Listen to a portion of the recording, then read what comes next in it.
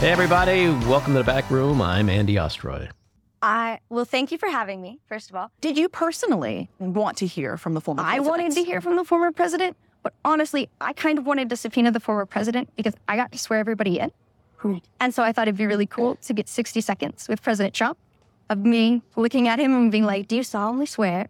And me getting to swear him in. I kind of just thought that would be an awesome moment. I can't. Well, I might be able to, according to instructions, but I don't want to. Why do you want to speak out publicly? Because this was a really cool experience. Well, for those of you who aren't living under a rock, that was Emily Kors. She is the forewoman in the Georgia Special Grand Jury. And she went public this week.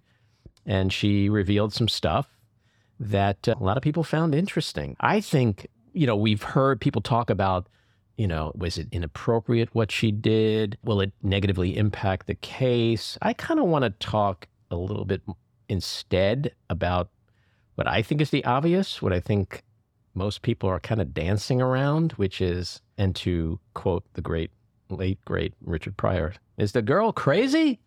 I mean, the animation, the giggling, the eye rolling, the acting like a 16-year-old who just got hit on by the hot guy at the prom. There's something disturbing in those videos and those interviews. I mean, she's very cagey. She's very coy. She's very cryptic. She's like, is Donald Trump going to be indicted? I don't know. Maybe he will. Maybe he won't. Isn't it kind of obvious? But I'm not saying anything. Let me just say that you might just see him in court soon. But hey, I could be talking about the food court. Like, it's just it's like a walking Saturday Night Live skit. And Sarah Sherman, who is a very, very funny cast member, I think was born to play Emily Kors. I'm going to say that watching her, I had to cringe and felt like a rubbernecking. And I just felt really bad for her. She's just a regular person who doesn't have any media training, no expertise in anything. And, she could be the girl from Queens. She could be anybody. And she's been put on this stage. I mean, she chose to do it. But I really wish she had had a friend who said, please don't do this, because it's changed her life probably for the worse for the rest of her life. And really, those 5 interviews she gave, I just feel really bad for her. I wish she hadn't done it. Yeah, I mean, look, there's an element of that I think is true. But like, again, back to what I was talking about. If you were out looking for a babysitter, would you hire her? Would you put her anywhere near your children? I'm going to refuse to make any fun of her. She's just a regular person who is put in front of the media and in an incredibly intense case that the scrutiny, I mean, she's probably getting death threats from Trump supporters for all we know. Everything that's going to go on in her life has been flipped upside down. And I really wish for her sake she hadn't done it. Don't you think the Trumpsters love her, though? Because the whole notion that she undermined the case, which will give Trump and his attorneys the ability to file a motion to dismiss. Like, I think she's a favorite of theirs now. But I don't think that'll preclude them from, being vile to them. To her, no. Sorry. And to your point, Maddie, and in general, I agree with you, and you try to have some empathy and look at the flip side of things. But no other jurors came forward. She seems to be really, really relishing her Warholian 15 minutes of fame. She's not stupid. And there's a point to where I feel people need to just take responsibility for their actions. Do I feel sorry for her? I don't know if I feel sorry for her. I think she's made a very conscious decision to get in front of those cameras. And, the chips are going to fall where they may. Yes.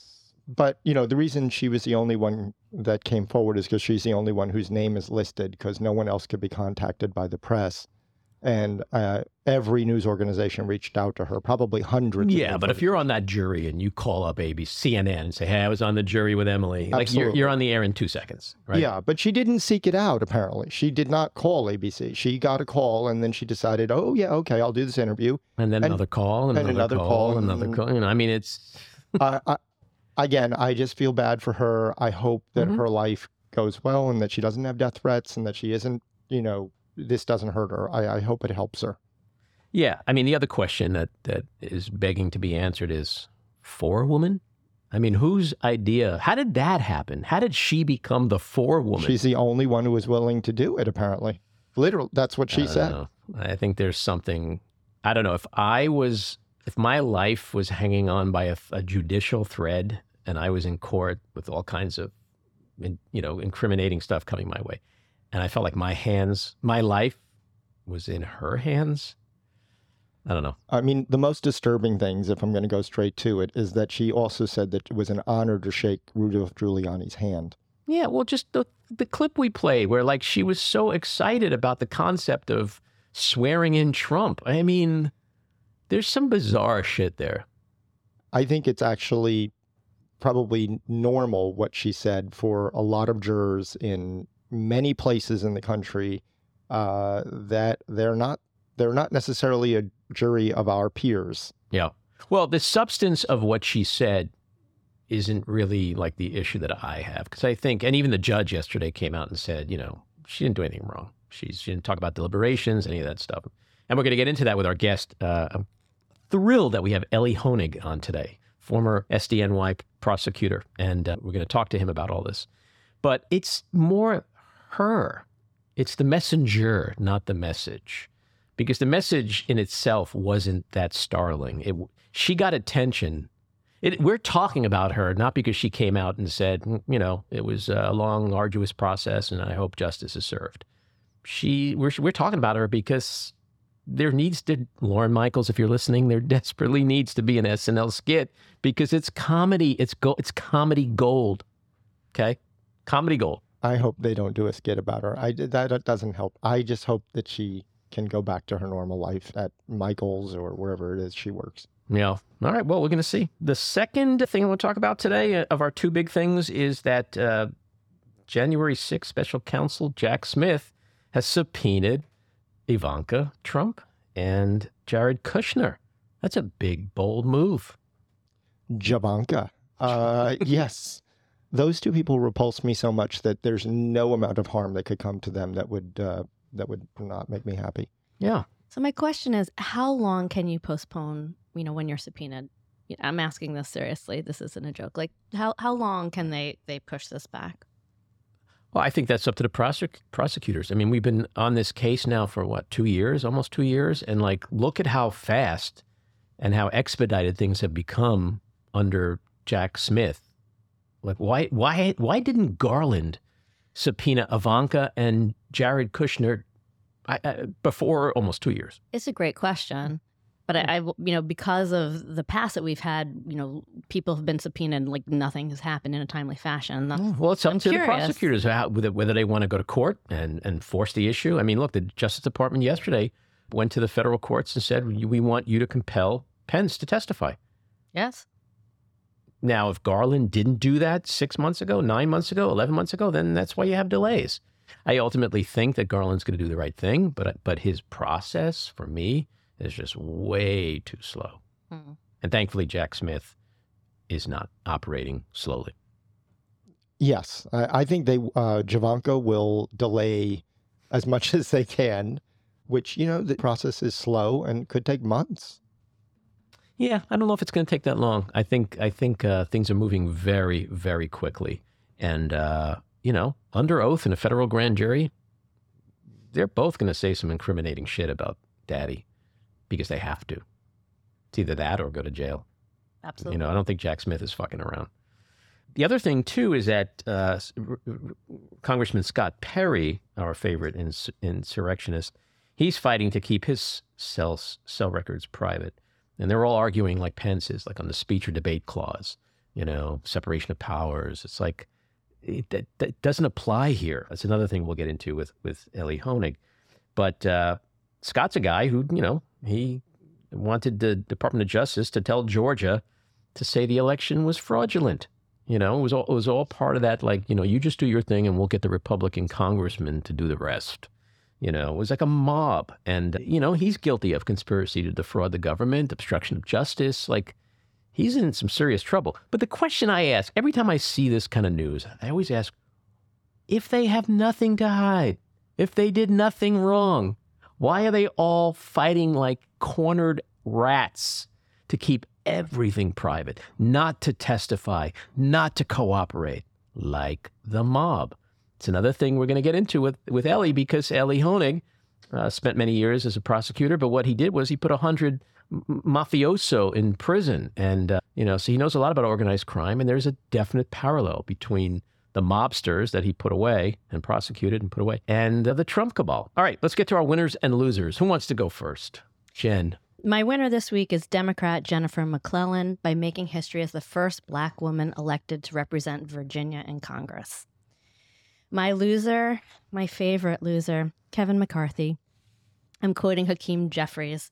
The apparent transfer of video footage represents an egregious security breach that endangers the hardworking women and men of the United States Capitol Police who valiantly defended our democracy with their lives at risk on that fateful day. My loser this week is Vladimir Putin. Today we mark 1 year since Putin chose a war with Ukraine, which has killed hundreds of thousands of people, innocent people, and dislocated at least 8 or 10 million. There's a war of choice, and he is now shown that Russia is a paper tiger and everything else that we've seen. My winner is, of course, the Ukrainian people for showing the world that they have what it takes to fight Russia and save their democracy. My winner, President Biden, who showed real leadership in Ukraine and Eastern Europe this week. And also for jumping 12 points in 3 months in a new poll of Democrats who say he is the best candidate to win in 24. That's a huge turn. My loser, I agree. House Speaker Kevin McCarthy, who in a grave breach of security granted Trump and Putin-loving Fox host Tucker Carlson exclusive access to thousands of hours of surveillance footage from the J6 insurrection. Which brings us to our rant.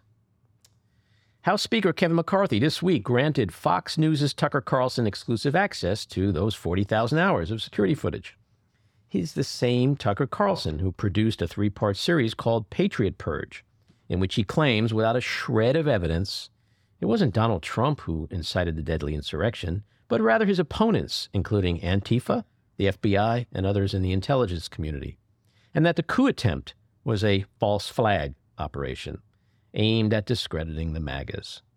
Democrats quickly called McCarthy's decision deeply irresponsible, warning that it poses a grave danger to the Capitol and those in it, because the footage includes highly sensitive details like escape routes, security camera angles, and other logistics. You can be sure Carlson's going to put the footage through a selective editing process to further his unfounded conspiracies, throwing more red MAGA meat to the crazies. But this is also very politically risky because pouring more gas on an already blazing big lie could piss off moderate Republicans and independents and bite the GOP in the ass in 24. Call it what you want, pandering, placating, or payback. But McCarthy's decision is just a pathetic ploy to further ass-kiss the seditionist sympathizing MAGA lunatics like Marjorie Taylor Greene and Lauren Boebert and solidify their support in his very thin majority. Because the unfortunate truth is, McCarthy cares more about retaining his speakership than defending and protecting our democracy and holding those accountable for January 6th. McCarthy said this week, quote, "I promised I would give you the truth regarding January 6th, and now I am delivering." Bullshit. If he was interested in the truth, he'd have given the tapes to Jake Tapper. All right, let's get to Elie Honig. Elie is a CNN senior legal analyst and the best-selling author of Hatchet Man and the just-released Untouchable, How Powerful People Get Away with It. He's a former federal and state prosecutor. From 2004 to 2012, he was an assistant United States attorney for the Southern District of New York. He successfully prosecuted more than 100 members and associates of the mafia, including bosses and other high-ranking members, on murder, racketeering, and other charges. In 2022, he was nominated for an Emmy Award in the category Outstanding News Analysis, Editorial, and Opinion. He also hosts podcasts and writes for Cafe and Fox Media, teaches at Rutgers University, and is special counsel at a New Jersey law firm. Elie, welcome into the back room. Thanks for having me, Andy. This will be fun. Looking forward to talking to you. Yeah. So speaking of fun, one of the things we like to do here in the back room is to try to get a little window into people's souls before we get into the meaty stuff. And so we ask a question up front, and then there's one at the back end. The first one is, are you a dog or a cat person? Okay, so the answer is, if I had to choose, I'm a dog person, but I have a bad history with pets. Let me I'll lay it out. You'll get a window into my soul here, okay? I've been allergic to cats since I was born.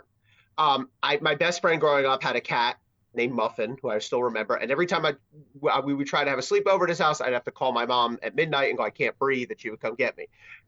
Dogs, I'm really bearing my soul here. I was terrified of dogs as a kid. I don't know why. I just was scared of dogs. Like every neighborhood dog, like I would go wide berth around the house and all that. There's a few that I've come to like now, a few friends' dogs, but I'm neither. And the only time I was allowed to have a pet ever, I had a bird. I really wanted a bird, like a little parakeet that you could put on your finger. But again, this is embarrassing, but what the heck?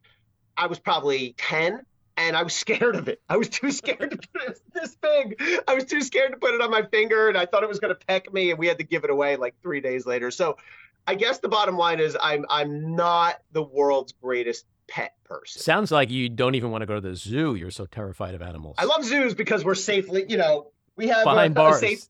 Yeah, exactly. I always say animals and I have reached an understanding. Like, I'm not going to mess with you. Mm-hmm. I'm not going to hunt you. I'm not going to hurt you. I'm not going to run you up, nothing.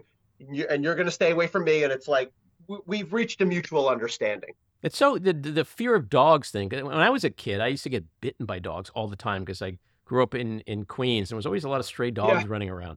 But sure, to be terrified of dogs, like without being bitten, or like you have no idea where that comes from. No idea. I'll tell you a quick funny story. My nieces are also very afraid of dogs, like I was. And we went to a park with them, and there were like dogs everywhere, and they were freaking out. But then they calmed down and they got through it. And at the end, I said to them, the older one was probably 8 or 9 at the time. I said, "See, you're fine now. You're not afraid of dogs anymore." And she goes, "Oh no, we're still afraid of dogs." She's like, "I reserve the right to still." So yeah, I don't know why. Just never. It's probably a phobia. I mean, I'm okay. I don't freak out or anything now, but when I was a kid, it was probably bordering on a phobia.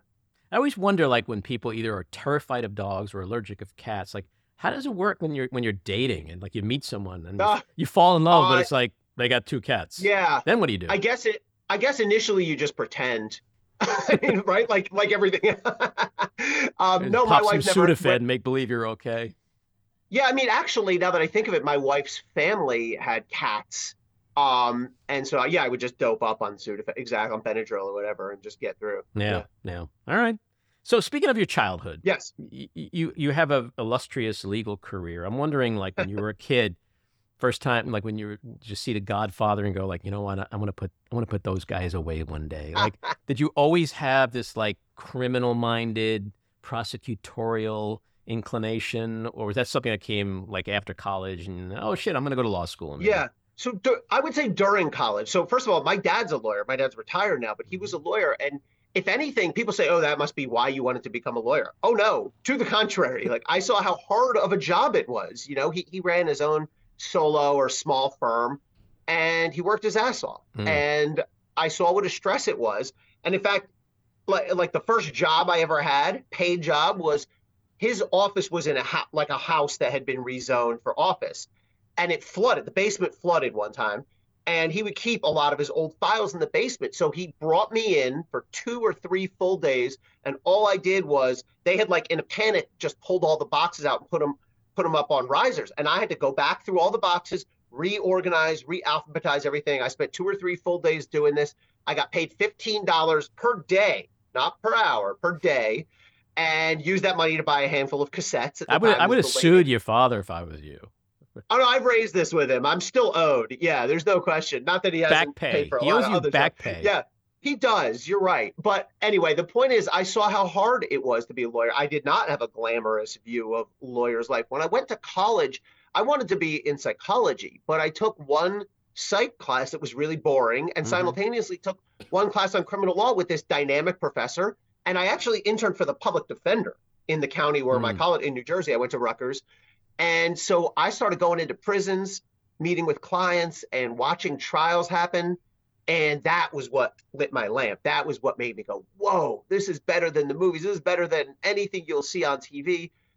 I would love to do this. And so that's really what set me on course. In terms of the mob stuff, I loved all those movies. I loved Goodfellas in particular. But I just never thought, I don't know, I just didn't think that was realistic until I got to the SDNY, and that's where I landed. So real gangsters, many of them.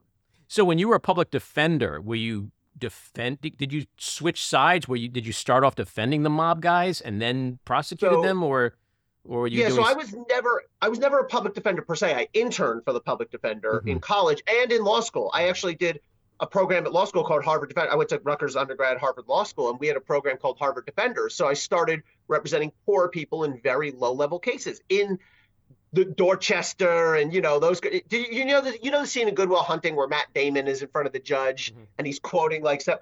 Like, that's exactly what those courts were like. People involved in assaults or minor thefts or minor drug possession. So I did that, and I loved that. And then I went to a big firm where they let me work on a death penalty case, defending a guy who'd been convicted years before of a murder and pled guilty and sentenced to death. And we actually came in after the fact. I loved doing that part of it. And then from there, I went over to the prosecutor's office. Although I spent the majority of my career, 14 years as a prosecutor, I have all the respect in the world for defense lawyers, especially public defenders. I mean, what a hard and noble job that is. But also just doing what you did. I mean, I've always wondered about the guys, and going back to like Giuliani, who really, to his credit, the one thing I do give him credit for was cracking the mob the way he did. Yeah. But I've always wondered, like, do you ever wonder these guys are just going to off you? Like you're the one trying to put them in prison. Why wouldn't the mob just kill you? They kill so many people. So it's a good question. So first of all, I agree with you on Rudy. I mean, Rudy was, when I arrived at the Southern District of New York, was 2004. So we're pretty close to the aftermath of 9/11. Rudy was an exalted figure. I mean, we knew he was everyone who knew him, and I know plenty of people, I never met the guy, but I know plenty of people who worked with him and under him and said, he was a blowhard and a self-promoter, but he was a strong prosecutor who knew how to do the job and a strong leader and a good mayor for a while. But boy, has he disintegrated in a way that's sad. And I've ripped Rudy publicly, and I will continue to rip him for what he's become. He did do a remarkable, groundbreaking job against the mob. Why don't they kill me? To your point, here's the deal. If the way the law worked was, if you kill the prosecutor, the case gets dismissed, I'd be dead 20 times over. I mean, right? Of course they would. But one of their mob rules, and they do break these rules sometimes, but not this one, is you don't mess with a prosecutor, you don't mess with cops, you don't mess with a judge. You don't threaten them, you don't show up at their house, you don't kill them or assault them. It's very honorable. Why? Yeah, well, it's not, of course it's not really about being honorable. It's really about the bottom line, because think of it from their view. What would happen if they did something to me? More heat. Okay, the case doesn't go away. More heat. You hit it on the head. All holy hell would rain down on them. First of all, they just plug in the next prosecutor on my case. Second of all, they'd be adding murder of a federal prosecutor, murder of a federal official charges. Third of all, the entirety of the New York FBI and Southern District would be just swarming you and everyone you've ever spoke with. So it's not good business for them, is really the bottom line. I will say, Andy, I have an interesting relationship with the mob where I sort of developed a little bit of mutual, I don't want to say respect, because I understand what they do and did, but they have a respect for me. I mean, John Gotti Jr., I tried him, and he has spoken positively of me in public several times since then, including in his book, saying I'm an honorable guy who was, really good, personable and good in front of a jury. I think he wrote in his book. I've had guys, I won't say who, but I've had more than 3 people who I convicted who have reached out to me, DM me through social media and said, hey, I don't know if you remember me, you were my prosecutor. Are you taking defense cases now because I need someone? Which my answer is no, but I kind of take that as a compliment. I'd say you arrived. Yeah, I guess so, right? And I'm in touch with a lot of my cooperators, guys who flipped and became witnesses who testified for the government. I've interviewed one of them on my podcast. So how can they kill witnesses? Like, is that not part of the golden rule? Right. So they do that. That is the number one of all the mob murders I ever prosecuted or knew of. By far, the most common reason was they thought the person was cooperating. Sometimes right, sometimes wrong. Again, if you go back to that cost-benefit calculus, I hate to say this, but there is a benefit, because if you kill the witness, a lot of times the case goes away, or they're not able to make the case against Interesting. You. Can't. Yeah. So there's more benefit, and B, it's probably less cost. I mean, we take killing witnesses very, very seriously, but not the same as if you went after a judge or a prosecutor. Yeah. Well, I'm very glad they didn't kill you, because you seem like a nice guy, and you wouldn't be on this podcast today. Yeah, you wouldn't be here today if they killed you. I'm very glad they didn't kill you. Says Andy Ostro.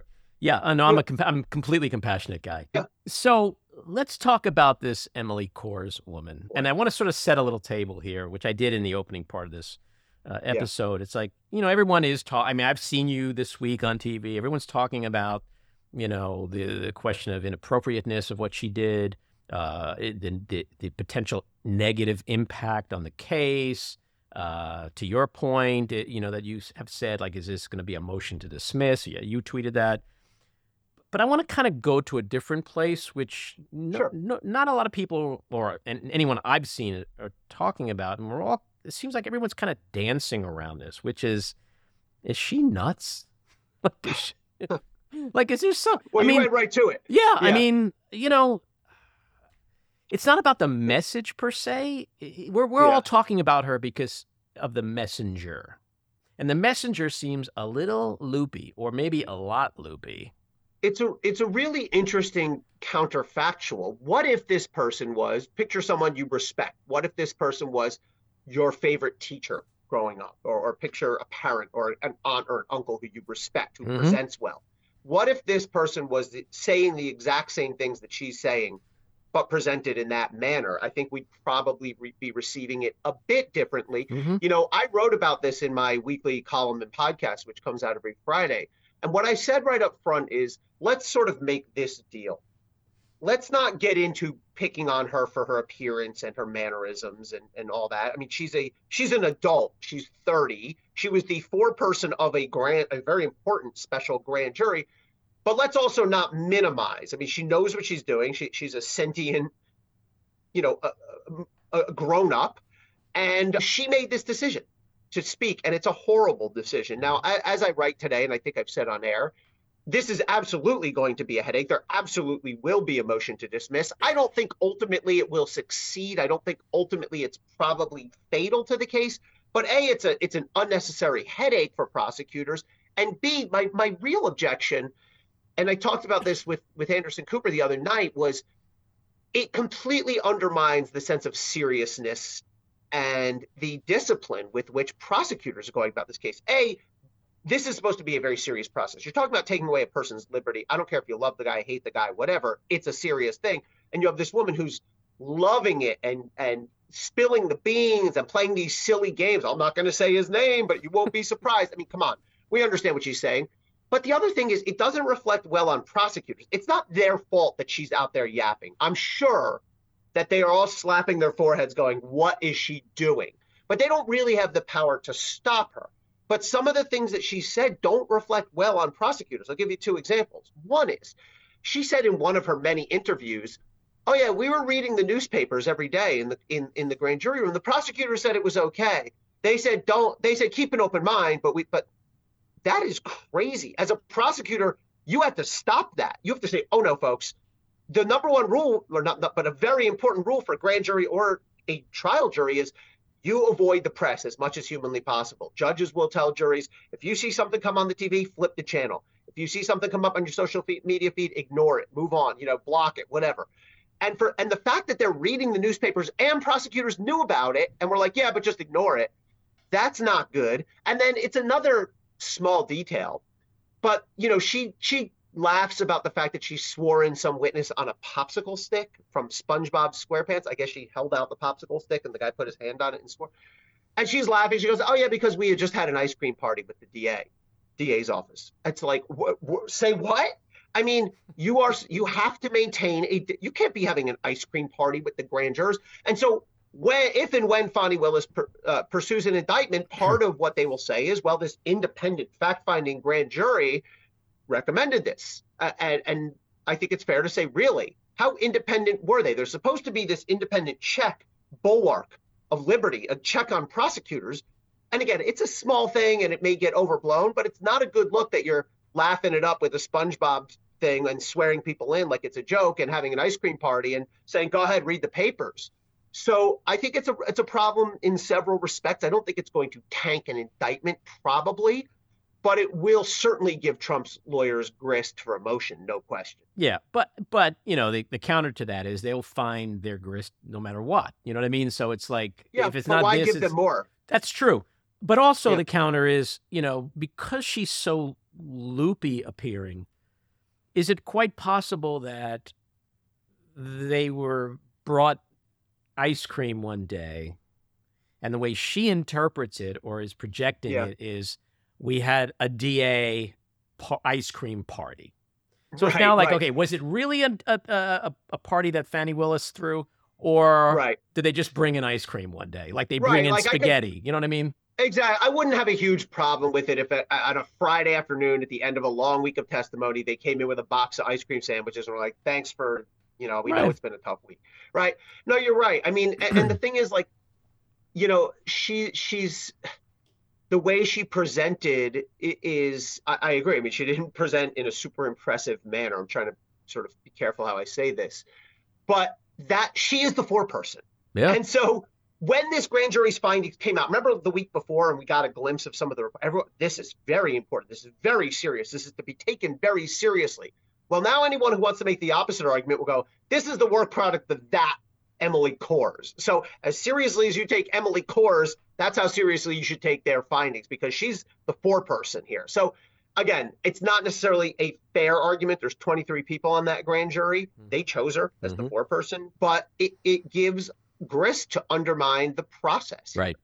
Now, Judge Robert McBurney came out, I think, yesterday in an interview, and he said, hey, basically what she did was fine. Like, could you speak to the issue of deliberations? Because that was the main point he made, that she was talking, but she didn't reveal anything about deliberations. Why is that an important distinction? The legal line is she's not supposed to be talking about, quote, deliberations of the grand jury.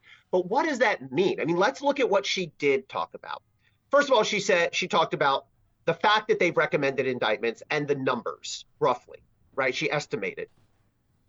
That's certainly the result of a grand jury deliberation, isn't it? She talked about specific pieces of evidence that they considered. She talked about many specific witnesses by name and how the grand jury assessed their credibility. She said, for example, we found Lindsey Graham to be quite honest. We found Cassidy Hutchinson to be more forthcoming, but Mark Meadows to be less forthcoming. We found, I'm blanking on the name, but the Georgia Speaker of the House to be so funny and hilarious. She kept talking about which witnesses she found so funny, so hilarious. I mean, she said, we heard from, and here's what we, the grand jury, made of them. Here's how we weighed their testimony. I mean, to me, is that not deliberation? It's pretty close to the line. I mean, I get that the core of deliberation would be, we took a vote and it came out 20-3, and here's the 20 who voted yes and the 3 who voted no. That would be obviously deliberation. But I think the things that she did say, there's a reasonable way to interpret the term deliberation that what she did say does fall with it. When you're talking about that, what they voted for, roughly how many people, and what they made, how they assessed the credibility of particular witnesses, you're close to the line there. Yeah, and I know you agree with me because you tweeted this, but like it's abundantly clear that Trump's getting indicted. Of course, because she telegraphed. Recommended it. I mean, she's so cagey and animated, but it's like, is he going to get indicted? I don't know. Maybe he is, maybe he isn't. But you're going to see him in court. But I could be talking about the food court. Like she was so but it's clear what she was saying. I wrote today, it's almost as if she said, I won't say any names, but I'll tell you that it begins with a T and it ends with an R-U-M-P. Like, I mean, it's not even good. There's such thing as ambiguity. It's not even well done ambiguity, right? There's a way she could have been like, look, I'm not going to get into specific names, but you'll see when it comes out. And we would have all been like, what does that mean? But I mean, you could show that clip to a 7-year-old and they'll go, obviously. Yeah. Well, I guess what matters, or the only thing that matters at the end of the day in terms of deliberations, is what McBurney thinks, how he defines deliberations, right? I mean, well, no, because I think the way it works is, let's say this case gets indicted and it gets wheeled out to Judge whoever, let's just say hypothetically Judge Smith. The motion to dismiss is going to go to Judge Smith, our hypothetical made up Judge Smith here, who's going to have to decide whether this grand juror violated that rule, but B, also whether there's prejudice. And I think that's an important point here. This grand juror is part of a special grand jury. They're not the ones actually voting on indictment. They're just making a recommendation. Right. I honestly don't even know exactly why. I guess we could, sort of speculate, why would they even do this whole special grand jury procedure for 7 months anyway? I think they're trying to lay a foundation and give some political cover for if and when they do indict Donald Trump. They go, look, this special grand jury recommended it after very careful deliberation. Elie Honig has undermined that whole notion of this independent, staunch body is with us. But I think that's why. But ultimately, a motion to dismiss won't go to Judge McBurney. It would go to whatever judge is assigned any eventual indictment. Mm-hmm. And so I'm one of the people who believes that Trump's biggest exposure and maybe his simplest exposure is Georgia. I think you agree on some level, and you say that in your book, but you also raise some issues that are inherently problematic with the Georgia case. Why don't you speak to that? Yeah. So I think I've long agreed, and I say in my book, that Georgia is certainly the most likely to indict, and I think that's now even more likely. I think we're virtual certainty here. But I think they actually are the not the ideal body to indict. I think DOJ is much better positioned. Now, I don't know whether DOJ is going to or not, but Georgia prosecutors are going to face some real difficulties here. First of all, because if this is an indictment, it's going to be coming from a local county level elected DA, you're going to see a constitutional challenge right off the bat. You're going to see Donald Trump's lawyers run over to federal court across the street or wherever it is and say, first of all, federal judges, do two things. One, you take over this case. And there actually is an obscure provision that says if a federal official is charged by a state prosecutor with anything touching on his federal job responsibilities, the federal courts can take that over. And second, they're going to say, federal judges, throw this thing out because I have immunity, what's known as immunity, meaning I can't be indicted by a state level prosecutor for anything touching on the execution of my federal duties. Now, there will be a heated battle. Prosecutors will say what he was doing was the opposite of his job as president. It was illegal. It was wrong. It was the opposite of what a president should be doing. He will say, it's not about whether I was doing a good job or a bad job or even a legal job or an illegal job. It's about the fact that it still touched on the office. And second of all, and so he may well run into a favorable federal judge. There's a lot of play here, but the 11th Circuit, and they've ruled against Trump on the special master, for example, but it remains a very conservative circuit. So it's quite possible the federal courts either throw the case out or take it over for trial. If this case ends up in federal court for trial, forget about it. Your jury pool is a disaster. If the case is tried in just Fulton County, let's say, I did the math on this in my book, 72% voted for Biden, 26% voted for Trump. Very, very blue district, but you're still virtually guaranteed to have at least one and likely two or three Trump jurors on that 12-person jury out of 26% of the whole population. If it ends up in the federal district, which is the entire northern district of Georgia, 40-something counties, you're going to have half your jury or more is going to be Trump. There are counties in that district that went 80% for Trump. So let's start with that. You got all those problems. On top of all that, you have the problem of 2 and change years have already passed since January 1st. And that's a problem. Not legally, you have 5 years or whatever it is under the statute of limitations, but in terms of actually standing up and getting a jury to convict unanimously and beyond a reasonable doubt. First of all, it feels less immediate. Imagine if this case had been indicted in September of 2021. It would have felt, now it feels like a page in history. It's still very important, but it doesn't have that sense of burning immediacy. Second of all, DOJ and Fani Willis have both undermined any rhetoric about what a burning threat this is to democracy. Because you know what DOJ and other prosecutors do when something's a burning threat? They get that thing taken down in a week, in 2 weeks, in a month, in 2 months, in 3 months, in 4 months, in 6 months. I've seen DOJ move with remarkable speed. Here they are lagging around into 2+ years since this, and nobody, including Fani Willis, who, by the way, has had the case for long. She's been in office longer than Merrick Garland. Merrick Garland didn't come until March. And they've taken this long. And it's not just a question of me being an impatient former prosecutor, which I am. It's a question of, when are you going to try this thing? All right, let's say there's an indictment tomorrow. And let's say March 1st, let's say next week. When do you think this thing is going to land in front of a jury? After all the motions, all the appeals, including the grand jury motion that we just talked about, you're not getting to a trial until best case scenario, early 2024, likely mid to late 2024. Now you're going to have to go in front of a jury, get all 12 of them unanimously, not just to convict a former president for the first time in American history, who, by the way, is very unpopular, but also very popular All you need is one person Mm-hmm. to say no go, and you have a mistrial and a hung jury.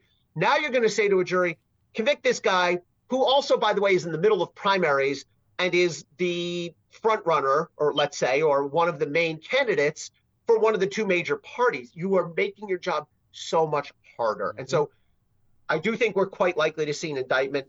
It could result in conviction. I'm not saying it's impossible, but boy, people really need to understand what a steep, rocky, uphill climb it's going to be from indictment to conviction. Well, this subject is a great segue into your book, but before we get to it, I want to ask you about Mike Pence, who was part of all this. He's arguing, separation of powers, speech or debate clause, like the proverbial throw enough shit up on the wall and hope something sticks. Is there any merit in your mind to what his legal team is pursuing in trying to get him out of testimony? And also speak to, I guess, yesterday, the Justice Department went to a federal judge and said, compel him to testify. So there is some legitimacy to Mike Pence's legal argument here.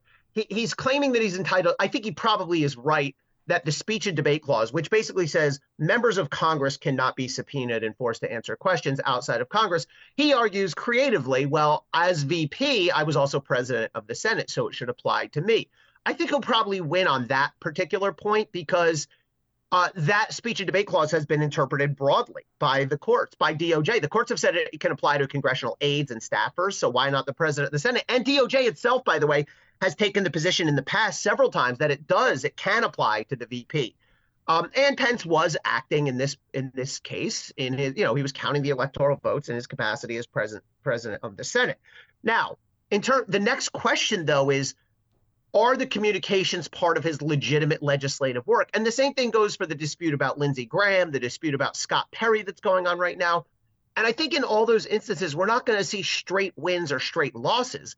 I think what we're going to see is the courts, and this is what the court decided in the Lindsey Graham case. They're going to say, look, if the conversation that you're testifying about has to do with your legitimate legislative work, then it is protected and you don't have to testify about it. But if it falls outside of that, then you're not protected and you do have to testify. And the court sort of wagged its finger at Lindsey Graham and said, and by the way, your coordination with the Trump campaign does not count. Your efforts to pressure Georgia elected officials does not count. But if he says, well, I was talking with my aides about how should I vote on certifying the election, that probably does count and probably is protected. So I think we're going to see a similar outcome for Pence. I think the court's going to have to go sort of topic by topic, question by question, and decide what they want to do. The problem, though, is does Jack Smith have time for all this? We just talked about the importance of delay. If you're going to litigate all these up to the courts of appeals, that could take months. I think it's right to fight for this. I think he's got the right idea, but it's going to cause further delay, inevitably. So let's talk about your book. It's called Untouchable: How Powerful People Get Away with It. I think it came out 3 weeks ago. Yep. And getting a lot of press, and it raises a really interesting question overall about certain people being above the law. Are people who are connected and powerful and wealthy, are they truly above the law, or do they just know how to game the system, or do they know how to insulate themselves? And when you have money and you have power and you have connections, I mean, isn't that what we're talking about? So are there truly people who are above the law? And we talk about Trump and we talk about Pence. Yeah. Are they just going to get away with whatever it is they do because they have all those attributes? So I think the answer is not always. Not everyone does. There's plenty of examples of powerful people who've been brought to consequences. But I think there's far more examples of people who have either avoided consequences or only really been brought to justice after there's a media firestorm and a political and public firestorm. I mean, if you think about Harvey Weinstein, Jeffrey Epstein, Bill Cosby, all of them went to jail or at least for some time or likely will never get out of jail, but they all got free passes the first time or two through the system. They only were ever brought to justice because enormous public and media pressure brought on the prosecutors and then doubled back and tried to sort of fix their earlier errors. My thesis in the book is we've really got a three-pronged problem here. And three parties are to blame. Obviously, the actual wrongdoers are the primary problems. But we have a system that has all sorts of built-in advantages for powerful people, for rich people, for savvy people who know how to play it. We have certain bosses, Donald Trump being foremost among them, who are expert at manipulating and leveraging those advantages. And too often, and we've talked about this already on this show, Andy, you have prosecutors who either have been unwilling or unable to fight back properly and to counteract some of those tactics. So I give a lot of specific examples in the book based on my own experience as a prosecutor, based on public stories, based on some of my own reporting even about DOJ's deliberations over Donald Trump and Michael Cohen and the hush money case. Mm-hmm. So I think you have all three of those factors sort of coalescing here. I mean, you reference in your book from your mob days, like Daniel Marino, okay? Yeah. Gambino family mobster, the head of the family, and that he has things in common with Trump, like both understood, this is a quote, both understood and leveraged money, status, and fear to protect their own interests and to silence or destroy anyone who posed a threat. And just a casual observer over the years, you look at Donald Trump and he acts like a freaking mob boss. And he we really know that does. those guys got away with that stuff for a very, very long time. Yeah, it's remarkable because it has become sort of trendy to say Trump's like a mob boss, but like I'm able to vouch for that because I prosecuted mob bosses like Danny Marino. And I was struck by, as I sort of went back through some of those cases, including the Marino case, oh my gosh, the similarities are remarkable. And I don't know if Trump does that intentionally or just sort of by instinct, but it's really helped him. But I'll give you an example. Danny Marino is a gangster who was basically the boss of the Gambino family, who authorized the murder of his own nephew, right, who was cooperating. We talked earlier about why did they kill witnesses. And the evidence that we had against Danny Marino all boiled down to this. And by the way, I say in the book, we prosecuted and convicted everyone who was in on the actual shooting, the driving to the scene, the shooter, everything else. They all got major sentences, 20 years, sometimes life, depends. But we didn't have Danny Marino, even though we knew he did it, because we just didn't have the proof. And finally, we came up with a witness who said, yeah, we sent someone into prison to tell Marino that his nephew was a rat, to use their word. And Marino's response was, do what you got to do. Mm-hmm. Do what you have to do.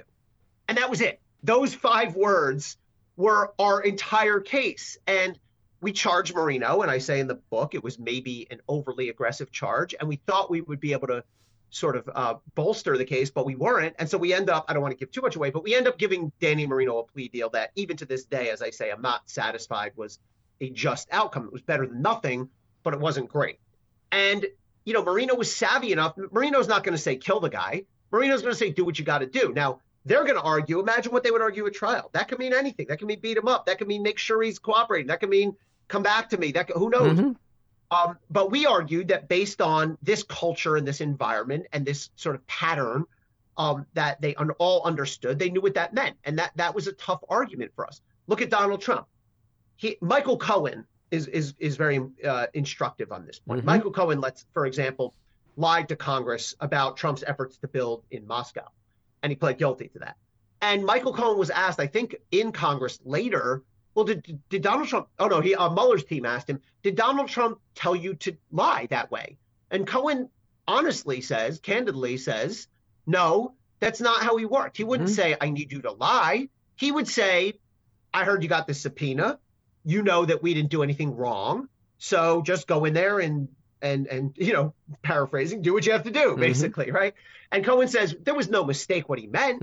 We dealt with him all the time. That was his way of speaking. So look at January 6th. He didn't exactly say, I want y'all to go down and tear apart the Capitol. He said, be there, will be wild. He said, we're going to go down to the Capitol. We're going to show strength. If you don't do it, your democracy will die.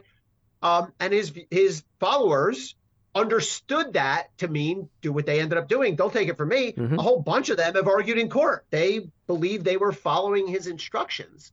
So that is one of many similarities that I know. And on that point, like the intent, which is what's essential to prove in the J6 case with Trump, by saying take down the magnometers, and I don't care if these people are armed, it's if you have to roll up everything to get to the conclusions that sane people like you and I get to.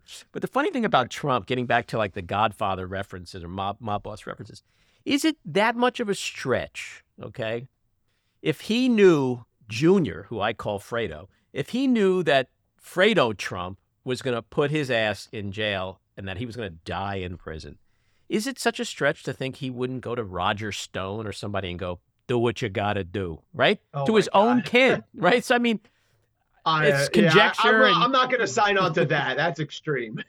Count me out Well, on that there's one. a lot of people who think Donald Trump will do anything to protect Donald Trump, maybe with the exception of harming Ivanka Trump. But Well, again, that's just me. Count me out on the kids part, but That's just but me. I do lay out in the book a lot of the extreme measures that he does go to. Yeah. So the thing with Trump about him being above the law, when he's a sitting president, you can't indict him. Now Right. he's like not a sitting president, but he's a candidate. Right. Difficult to it's like the ground beneath him is so fertile for him to avoid justice at all Yeah. times. Like when is Yeah. it? When is it? It's like when there's just a mass shooting and everybody says, or the Second Amendment crowd is like, this is not the time to discuss this. When is Right. the time to indict Trump? Right. You So know? there's of course no legal protection for a former president or for a candidate for next presidency. But two things. One is I argue in the book that this policy against DOJ policy against indicting a sitting president actually has a longer tail, and it actually has implications that make it more difficult to prosecute a former president. You're letting time pass by. You might lose the statute of limitations, like we discussed before. Mhm. The conduct is going to feel less immediate. Witnesses fade, memories fade, evidence goes away. It seems less immediate. So that's part of the answer. I also think, if you're going to indict a former president, the time is basically right away, right when he leaves office, right when the crimes feel immediate and urgent to the American public, not 2.5 years later. And then finally, there is this notion, I think we as Americans are not super comfortable with the idea of slapping handcuffs on and potentially locking up our former president. It doesn't feel American. It's not something we like to do, right? We think that's what other countries, lesser countries do. But I actually did a bit of a dive on this in the book. To me, surprising number of developed democracies have in fact indicted and in some cases convicted and imprisoned their former presidents or prime ministers. I mean, Israel, Italy, South Africa, South Korea. There's more than a dozen developed democracies that have done this, and they haven't devolved into chaos or civil war. So I do think that it takes some guts. It takes timely action. I think that's already too late. But I do think we may well see indictments coming soon. But I think this has been, by and large, a prosecutorial failure. The way this should have been done is the U.S. Department of Justice should have brought charges for January 6th within 6 months of him leaving office. And all the delay and all the focus on all the other stuff and the old financial stuff and the state level prosecutors is not, in my view, the ideal way for this prosecution to happen. Speak about the Justice Manual, which is this thing which basically says for prominent people, you got to have an extra layer of like, how come like if my ass is going to go to prison for the rest of my life, I don't get an extra layer of attention? Yeah. To the point of your whole book, it's like, yeah, that doesn't sound like we're all equal and no one is above the law. That sounds like certain people are above the law and get special attention. This is a perfect example that I say in the book. I say, don't just take it at the rhetorical value. Look at the actual Justice Manual. It's a document. It's public.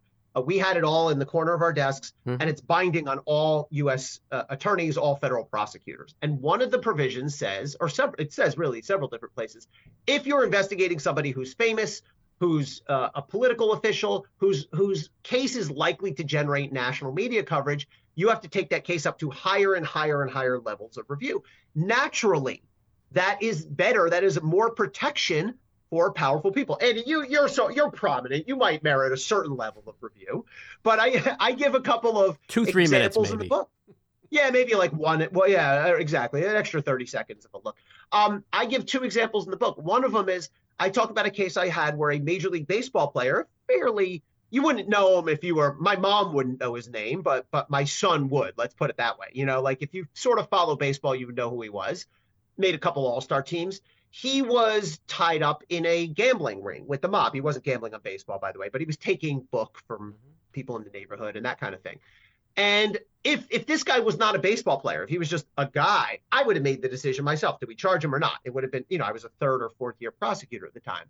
But because he was well known and his case would have landed on the front page of the New York tabloids, I had to go up to my deputy chief of my unit, my chief of my unit, the deputy chief of the criminal division, the chief of the criminal division, and I think the deputy U.S. attorney. I don't think it got all the way up, but that's 4 or 5 extra layers of review that this guy got, any one of which, and by the way, we decided not to charge him. I think it was probably the right case. It was just the right decision. It was just a gambling case. But you will get far higher layers of scrutiny. I'll tell you one other example that I give in the book. I did a massive human trafficking case where we had 30-something defendants who were basically smuggling young women into the country and then essentially turning them into sex slaves. Horrible case, very important case that we did. But I handled that case essentially on my own. Again, I was a 3rd, 4th, maybe 5th-year prosecutor at the time. A couple of years later, I get a call from one of the very highest-ranking people in the office who goes, "Hey, remember that case you did a few years ago with the sex trafficking? What did you do with the Johns? What did you do with the guys who were paying for the services of your victims?" And I said, we actually didn't find any because we did our arrests and our search warrants at 6 a.m. So it was just the only people we found were the defendants and the victims who were asleep. There was no Johns. And he was like, "Oh, okay." And I was like, I couldn't help but poke. I said, "Why are you involved in a case like this? Like, isn't this below your pay grade?" And he was like, "Just, you'll see in a couple days." A few days later, I forget when it was, a week or two later, maybe, massive headlines. Eliot Spitzer, then the governor of New York, Client 9 in a massive sex trafficking. Because Eliot Spitzer was involved, they ended up not charging him, but he was Client 9. But because it involved Eliot Spitzer, it got 1,000 times, 100 times more scrutiny and review than my little case, which did not involve any famous people. Well, I know I speak for probably about 325 million people when I say that just sounds so wrong. It's just not fair. But let me defend it for a moment. I agree with you, but what do you think I'll put you on the spot. What do you think DOJ would say as to why they have that provision in their books? They wouldn't say because we like to favor powerful people. They would say the legitimate reason is what would make sense. Offhand, I would probably say because they're a bigger target. They have more enemies, more opponents, somewhere along those lines. I think they would say because we don't ever want there to be an impression that we're going against someone for political reasons. We want to be able to say we went through rigorous scrutiny. And the reality is, if you screw up one major case like that, it will stick with you in your office and undermine the public confidence in you in your office, outweighing 10,000 normal good cases. But how does that apply to the baseball player? What's the political concern there? Right. So So let's take it outside the realm of political folks and let's just go to celebrities. Martha Stewart, Alec Baldwin, right? If you screw up a case like that, it harms public faith in your office, right? I mean, the office that charged Kevin Spacey and then lost that case, the only thing that will ever be remembered about that prosecutor or that office is the Kevin Spacey case. No one cares if they did 10,000 robbery cases successfully. Look at Alex Acosta, the guy who gave away the Jeffrey Epstein case. Jeffrey Epstein is not a public official. All anyone will or should remember about Alex Acosta is that he completely screwed up and botched and gave away the initial Jeffrey Epstein case. So I think what you would hear is we are trying to protect the public's confidence in this office. Look at Cy Vance. That guy, I was going to ask you about that because that's a startling revelation in your book about Ivanka and Junior. Yeah. This was first reported by the New Yorker. They did a great job, or I forget if it was New York Magazine or the New Yorker. And I credit them in the book. Years before Trump became president, Cy Vance's office had Don Jr. and Ivanka dead to rights based. Maybe I'm overstating it a little bit, but they had a good case against the two of them on a fraud case relating to a real estate deal. And the prosecutors on the case were not moved by the pleas of their lawyers. And so then Donald Trump sends in a lawyer who had donated to Cy Vance's reelection campaign, and Cy Vance decides not to bring the case. And then Cy Vance returns the donation when there's a media frenzy about it, and then he takes a new donation for even more from the same people, and then he returns that. What a total mess. Now, I don't argue in the book that Cy Vance was bribed per se, but I do argue that his integrity was compromised because he had taken money from these people and then he rules in their favor. To the disagreement of some of the people who actually worked the case. So I'm very critical of Cy Vance. He also completely gave away the initial Harvey Weinstein case. He could have charged him. He had good evidence, but he didn't do it. And so now I think a lot of people remember about Cy Vance, and it's his fault, is that he botched the Trump kids case and that he botched the Harvey Weinstein case. I mean, I'm sure when he was there, his office did 10,000 good cases, but he has forever undermined confidence in certainly his own standing, but also in his office. And, the same thing could be said about, at least at the beginning, with Alvin Bragg, the Manhattan DA, and Pomerantz and the other attorney who quit, the prosecutor who quit. It's like, Kerry Dunn. What, it just seems like there's this preponderance of desire not to go after Trump and his kids. Yeah. I don't know. I should say I'm personal friends with Alvin Bragg, and I'm a former colleague. We were colleagues together at the Southern District of New York. I've actually been very critical of Mark Pomerantz here, and I've defended Alvin on this. I wrote a piece last week on this. I called Mark Pomerantz a self-promoting prosecutorial turncoat. I mean, first of all, Pomerantz's PR tour is full of half-truths. I put in the article all sorts of things that he has said that contradict himself. Second of all, he's undermining their investigation right now. Pomerantz, clears himself. He says, no, I'm not. He's been gone from that office for a year. That investigation is continuing. And when Alvin Bragg says they're undermining the case, Alvin Bragg would know, not Mark Pomerantz. Pomerantz also, his case wasn't ready for prime time. I mean, that has come out now. Alvin, it seems, was correct. And it's now been reported and not disputed that Pomerantz couldn't even identify what state law he wanted to charge Trump with.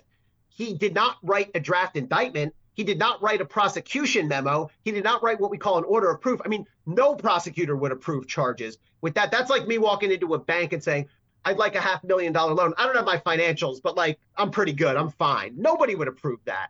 So I actually think Mark Pomerantz is really a disgraceful figure here, who is promoting himself, talking out of school, undermining whatever they're still trying to do on this case, and not credible. Frankly. So I think it's a little bit of a different scenario. But yes, there is absolutely a reluctance that we've seen. And I think this goes to the delay issue that we've seen before by Merrick Garland, by Fani Willis, by the various Manhattan DAs, by Cy Vance. Again, that may change in the next couple of weeks, but they've let a heck of a lot of time tick off the clock. Yeah. No, there are issues with all of that for the reasons you've given. But, to me, the flip side that I always go to is with all the cases against him that he's fighting, and all the obvious pieces of evidence that we see, which means there's when I had roaches in an apartment years ago, the exterminator said something to me that made my skin crawl. He goes, when you see a roach, during the day, that means there's no room. There's 1,000 more. There's no room for him behind the cabinets. Right. So, oh, God. And I was like, you just destroyed my life. Remember what we talked about with me and animals in the beginning? This is not going to sit well. So it's if we think we've seen evidence, whether it's Georgia or J6 or New York or hush money, there's probably and because you did this, there's a million more pieces of things evidence that we haven't seen. Yeah. So it makes me feel, but it makes me feel like, is it humanly possible that he's going to escape accountability on all of it? It's very humanly possible. Yeah, it just seems crazy. It depends what you count as accountability. If you consider an indictment full accountability, then I think he's very likely to be indicted. Well, that's if part you consider one. A conviction and an actual sentence affirmed by courts of appeals, I think that is very unlikely. But you make a really good point, which is it is always a safe assumption that prosecutors know far more than we do, even with the quality and quantity of media reporting. They know more. Although I will say, when the Mueller report came out, there was kind of we knew almost everything in there because the reporting had been so good. But I also want to add this. There's also more complexity and more nuance than we sometimes appreciate. And prosecutors are able to see some of the warts with their evidence. I'll give you a couple examples. Cassidy Hutchinson, I believe to be a very credible, very powerful witness. And I think in any prosecution, relating to January 6th, she likely will be a pivotal witness. I believe essentially every word she said in her TV broadcast testimony, but she's got problems because in her first or in her earlier interviews with the January 6th committee, she lied to them. She's admitted now that she lied to them. The reason I understand, because she had this Trump appointed lawyer who she didn't feel comfortable. But initially she was asked, did you ever hear anything about Trump struggling with Secret Service to go down to the Capitol? She said, no, never heard anything about it. She has since said that was a lie. I lied. Now, I can understand why. And as a prosecutor, I think you can probably explain to a jury why. But when she's on the stand, if she's ever on the stand, the defense is going to go, You lied to Congress. You could have been sent to, you know, that's a federal crime.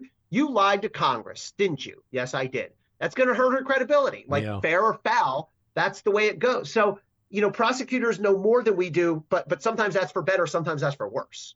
I want to, in our remaining couple of minutes here, I want to ask you about what you also write a lot in your book about Merrick Garland.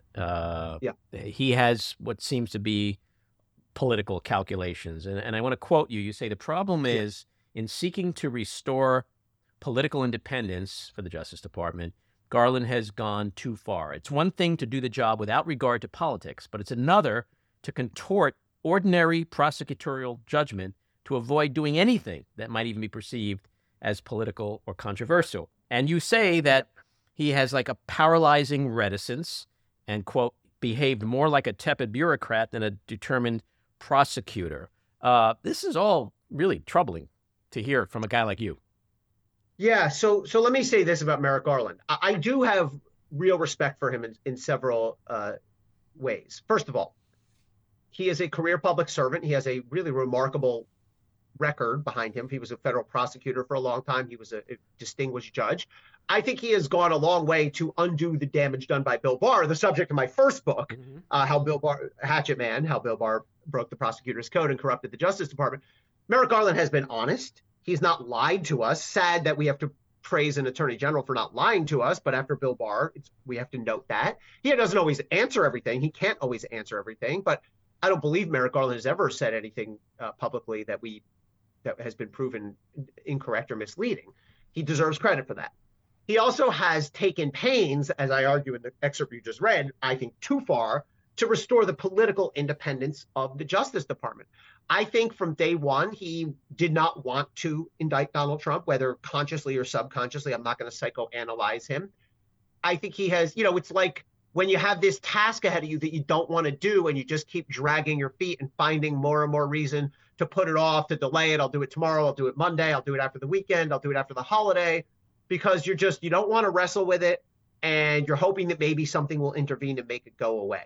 There's no other he's either trying to avoid it or he's a horrible tactician. And I do sort of argue both. I mean, Merrick Garland's rallying cry is he always facts and law, facts and law, facts and law. Fine. Everyone says facts and law to justify it. Bill Barr constantly justified what he did by saying facts and law. But the other thing that Garland always says is we start at the bottom and we work our way up. That's how we build cases. And, I understand why to an ordinary person, you go, okay, yeah, it sounds right. No, sir. That's not how a good prosecutor does it. You start at the highest possible point you can. Look at Jack Smith. He's been special counsel for 4 months now. Right. He's already subpoenaed Mike Pence, all these power players, Ivanka Trump, Jared Kushner, right around in the center of power. That's what Merrick Garland should have done in April of 2021.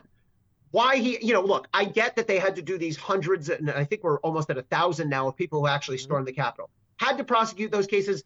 By and large, have done a good job. I'm not going to say great because they've been criticized by many federal judges for coming up short, but they did a good enough job on prosecuting those cases. Had to focus on them, but not to the exclusion of the real power players. And this whole notion that, well, we had to flip the guy who's wearing rhino horns and then flip the Oath Keepers guy and then flip him.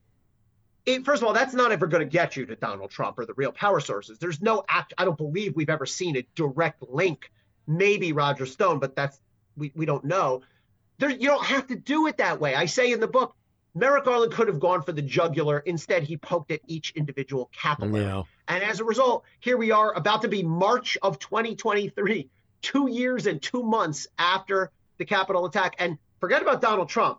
Not a single person in or in proximity to any position of power has been held criminally accountable, even indicted for any of this. Don't tell me the Oath Keepers president. Right. I know that guy he's an important, yes, it's an important prosecution. It was a momentous prosecution. It was a good and righteous prosecution. That guy is not power. That guy does not have political power. He's in charge of this dangerous group of extremists, but he's not politically powerful. Yeah, and to your earlier point, which is the big concern, is now we're bumping up against what's going to be an incredibly contentious presidential election, and so that's a huge concern. My last question is the second window into the soul question. Okay, good. We think music is a big window into the soul. So I want to know Elie Honig's top 5 musical artists of all time. Oh, God, do I love that question. Okay, so I'm from Jersey, and I live in Jersey now. So automatically, I have to say Springsteen. Mm-hmm. Of course. I mean, but that's. Let me just say, I'm gonna try to tread very delicately here. There is such thing as the Springsteen poser. Okay, there are people who claim they love Bruce but can't name anything other than Born in the USA, right? I am legit hardcore. I still have a visceral memory of, so that album, the Born in the USA album, dropped in I think 84 when I'm 9 years old, right? And that hit right. I mean, I immediately loved it. But my dad had records. This is a long answer for number 1 of 5. My dad had the vinyl, and my dad had The River, and my dad had Born to Run. And I still remember, and I was not interested in his records. I thought that was old fogey music. And I took Born to Run, or he gave me Born to Run. And I still remember dropping that needle and hearing that opening drum crash. It's not track Born to Run, which I think is track 3. But I went right to Born to Run, or my dad must have gone right to Born to Run. And thinking like, oh my God, like all the stuff I'm hearing on Born to Run is Born to the USA is good, but this is a whole different thing. So Springsteen is number 1. I love U2. I know that they can be hokey and over the top, and I know they force their way onto our iPhones hokey? And all that. U2? I mean, this is the criticism of them. I love U2. I love everything not everything they've done, but I just, from Joshua Tree to Achtung Baby, all that is I love hip hop. I was a big early 90s hip hop guy. Me too. I'm going to sort of lump a couple together here if I can. Like LL Cool J, Run DMC, Eric B. and Rakim, Naughty by Nature, the lyricists were those, all of those I'm going to lump together as one if I can. In a genre. All right, 2 more. Who else? You know who I mean, I'm trying to think of something alternative, but I'm not really. I don't really have alternative. Smashing Pumpkins. I love Smashing Pumpkins. I saw them a year or 2 ago. They were great. And then finally, I'm torn between Pearl Jam, who I've done I'll say Pearl Jam. I did another podcast, which is a great concept, where the concept is they have a legal debate, not a legal debate, but a trial style debate where you argue which of a great band's 2 best albums was the best one. So my opponent was arguing 10 for Pearl Jam. I had the harder uphill climb. I argued Versus, their second album, and I understood I was the underdog. And there was a jury of 5 music critics, and I won 3-2. So that's like arguing. That's like arguing which Guns N' Roses album is the best. Like they're all the best, and there's like 3 of them or 4 of them. You can't unseat Appetite for Destruction. That's impossible. Yeah, exactly. So it's actually a very cool podcast concept. So I'm going to go with those 5. Well, you have similar music taste to me. In the rap genre, I would have thrown in NWA, Public Enemy, Onyx, Snoop, Dre. Same. All of it. You get it. I have mixes. I have cassette mixes with all of those on it from the 91 or whatever. Well, Elie, you've been very generous with your time. This was a great conversation. Your book, Untouchable: How Powerful People Get Away with It, is out. People should buy it and read it because this is the world we live in. And hope you'll come back again. Thanks, Andy. It was really a delight. Thanks for having me. That's episode 46. If you like what you've been hearing, and even if you don't, let us know. We appreciate the feedback. You can leave us a message at 845-307-7446. Email us at drmandy@gmail.com or tweet to me at Andy Ostroy. And when you listen, please take a quick moment to rate and review. It's very helpful. I want to thank my co-producer, engineer, and editor, Maddie Rosenberg, associate producer, Jen Hammoud, Cricket Lengel for our artwork, Andy Hollander for our kick-ass music, Patricia Wind and the Epicurean for the backroom studio. And a big thank you again to our guest, Elie Honig. So keep your eyes on Washington, Hollywood, and your own backyards, and we hope you'll join us again next time. Have a great week.